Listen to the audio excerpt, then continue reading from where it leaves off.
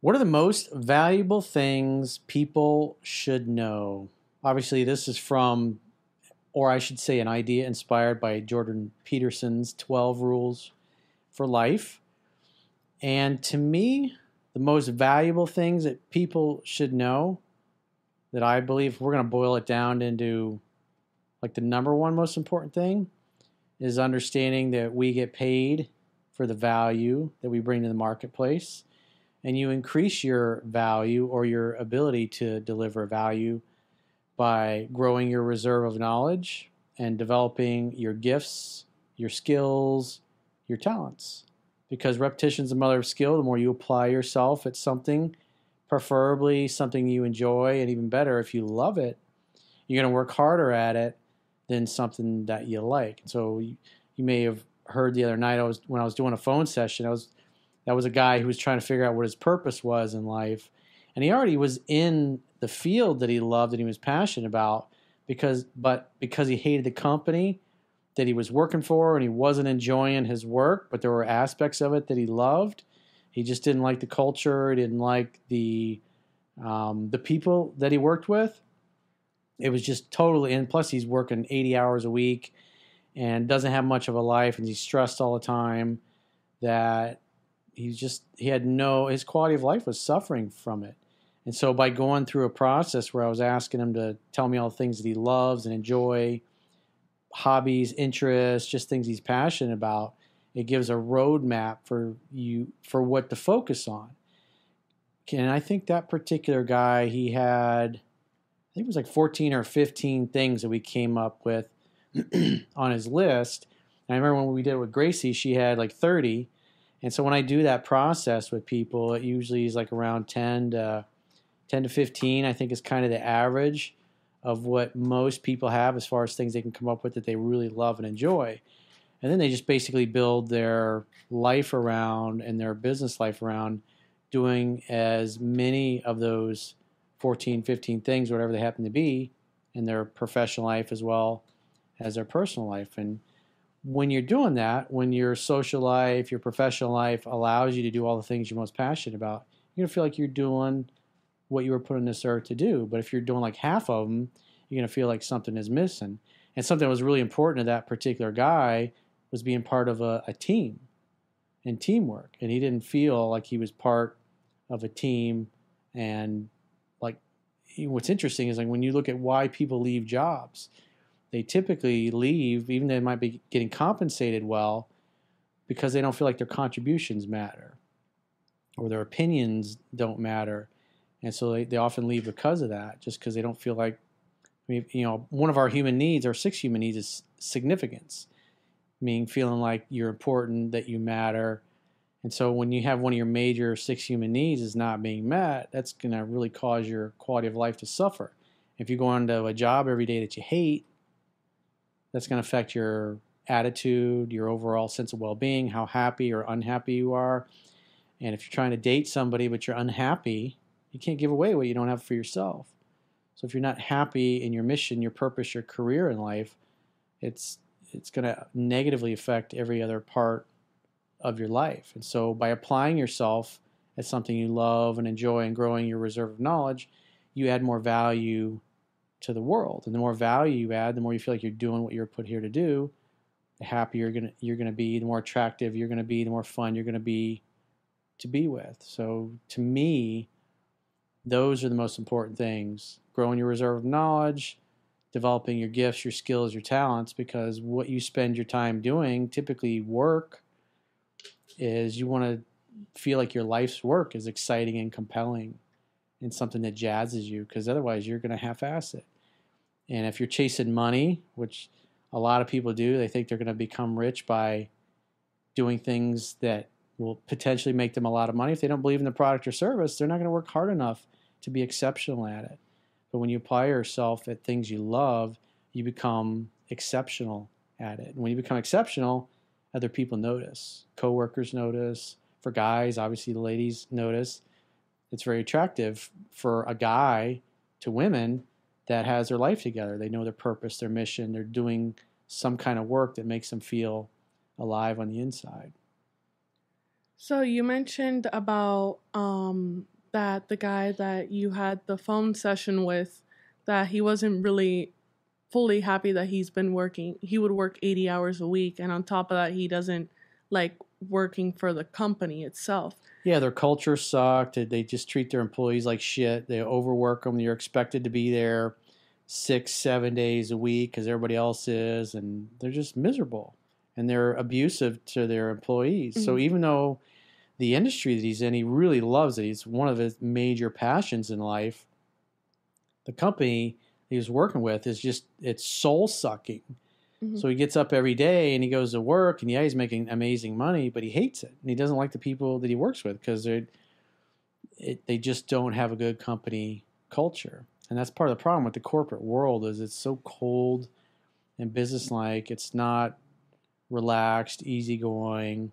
There's lots of rules. There's lots of dogma. You got lots of little boxes you got to fit into, and if you don't fit in those boxes, you're out. So what about in the event of those who don't like their jobs, but they can't afford to leave the job due to, if they're single parents and they're taking care of their kids or they're paying rent? What about those people? What can they do in that sense? So self-reliance is obviously what I teach, but so the idea is that you want to apply yourself at things you love and enjoy. And so part of self-reliance is being able to be in control of your life, to be able to shape and change your destiny for the better. And if you're working at something that pays the bills, that's great. But if you've kind of hit the glass ceiling, or like in this guy's case, he wanted to stay in the industry, but he just did not like the company or the culture where he worked. So for him, the idea is because you got to pay your bills. So this particular client was wealthy enough to where he could not work for several years if he didn't want to. But most people, that's not the case. So you have to, whether it's your smoke break or your coffee break or your lunch break or your days off, you want to be banging the phones. You want to be looking at companies that where you can work, where you can improve your situation. But the most important thing is like I wrote about in Mastering Yourself, is you got to have some kind of purpose that makes you feel alive. You got to do things you love and enjoy. And so by having a list of all your driving force needs, of all the things you love and enjoy most, that's your roadmap. You build your life around those particular things that you love and enjoy. And so your career or your business, if you're an entrepreneur, or your social life, you want to be able to do those things in either your professional or your personal life as much as possible and as frequently as possible, because then you're going to feel like you're doing what you're put on earth to do. And so if you're not happy in the job you're at, and like in this guy's case, it's just basically finding a better company to work for, ideally where he can make more money. And so that becomes a part of a negotiation. And so what I instructed him to do is find 10, 15, 20 companies that you would love to work for that are great options, and start a system of following up with them and looking to see, because just because a company might not be hiring today doesn't mean that they won't be hiring a month or 6 months from now. So for having been a lifelong entrepreneur and a guy that's hired and fired hundreds of people in his career, for a business owner or even a manager at a company, you want people that are low maintenance, that are easygoing, easy to get along with. You give them a task and they just handle it. They're self-motivated, a superstar type of employee. And so somebody that is calling your company, and even though you might not be hiring today, a month and a half from now, they call back, they keep coming back, maybe they stop by the office or whatever. It shows they're hungry. And so any company that's successful, or any manager that's worth his weight in gold, recognizes those superstar employees, because there aren't a lot of them out there. And so you keep the job you have. Well, the idea is to improve your situation. You want a better culture in the company you work for. You want to negotiate and make better money. So if you got 3 or 4 companies offering you a job, you can say, well, and when somebody offers you a position, they want you to come work for them. You can say, well, this other company's offering me X and a company car and this and that. And so you can kind of pit them against each other. It's the same thing like in the dating world. If you're a guy, or a woman for that matter, and you got multiple people, great high quality prospects to date, you're gonna be a little cockier. You're gonna have a little bit more swagger. You can be a little more selective. You can kind of take your time with making your decision. It's the same thing with companies. If you got 3 or 4 companies that want to hire you versus not having been able to work in a year, maybe you've been on unemployment or whatever, and you haven't found a job, you're going to be more desperate. So you're going to be in a fearful state. And so from a leverage position, you're in a very weak place. But if you've got multiple people want to date you, lots of people want to be your friend, lots of companies that want to hire you, you can, and it's known, and you make it known, or just the way you live your life, it's known, people see you as more valuable because scarcity creates value. So if there's one of you and there's 4 or 5 companies that want to hire you, or 3 or 4, or whatever it happens to be, then you just pick the best one that offers you the most, and that helps keep you in a peaceful and relaxed state. And so once you find the right opportunity where because you don't want to just go work at another company and then go work for another shitty company making the same money, because you haven't improved your situation then. You want to be able to go work somewhere else where the culture's better, the people are better, the opportunity for growth is better, the compensation is better, the location is better. Then you've improved your life. And success is making progress. So if you see yourself making progress towards the things that you want, you're going to feel happier versus staying stuck in the same crappy job and complaining about it but doing nothing to help yourself, because you got to participate in your own rescue. Nobody's coming to save you. Nobody's going to fix your life. Nobody's going to lose the weight for you or go to the gym. You got to do those things yourself. Nobody's going to change the job for you if you don't like it. You got to make it happen. So a lot of people usually most of the time make the excuse that they're not working out, or they can't do something because they're tired from work. So in that case, when it comes to when they say they're tired, yeah, that's their story. Yeah. So that's their excuse. How can they better maintain a stable work-life balance?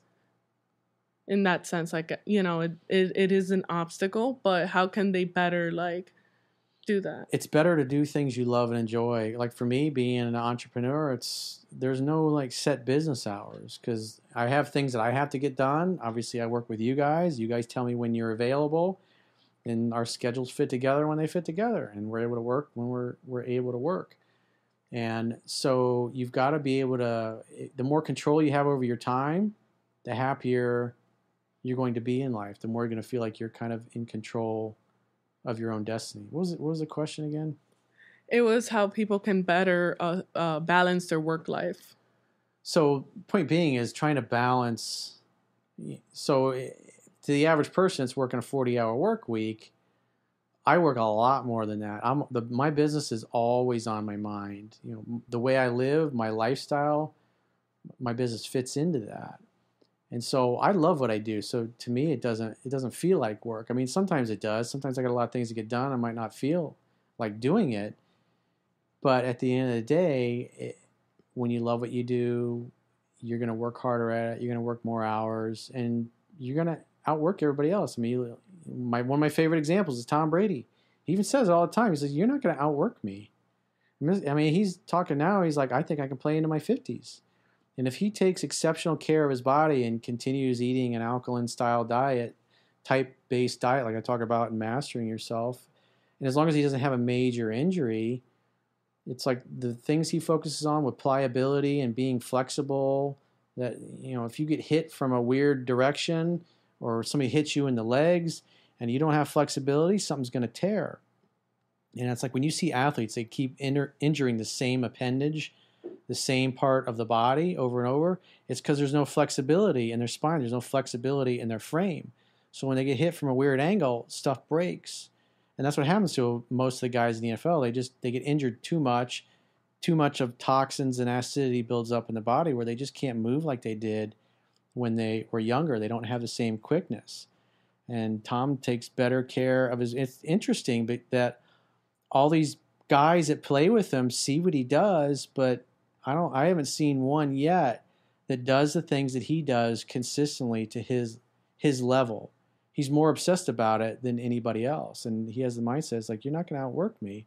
But if you listen to him talk, there's nothing he loves more than football. That's his heart and soul and his passion.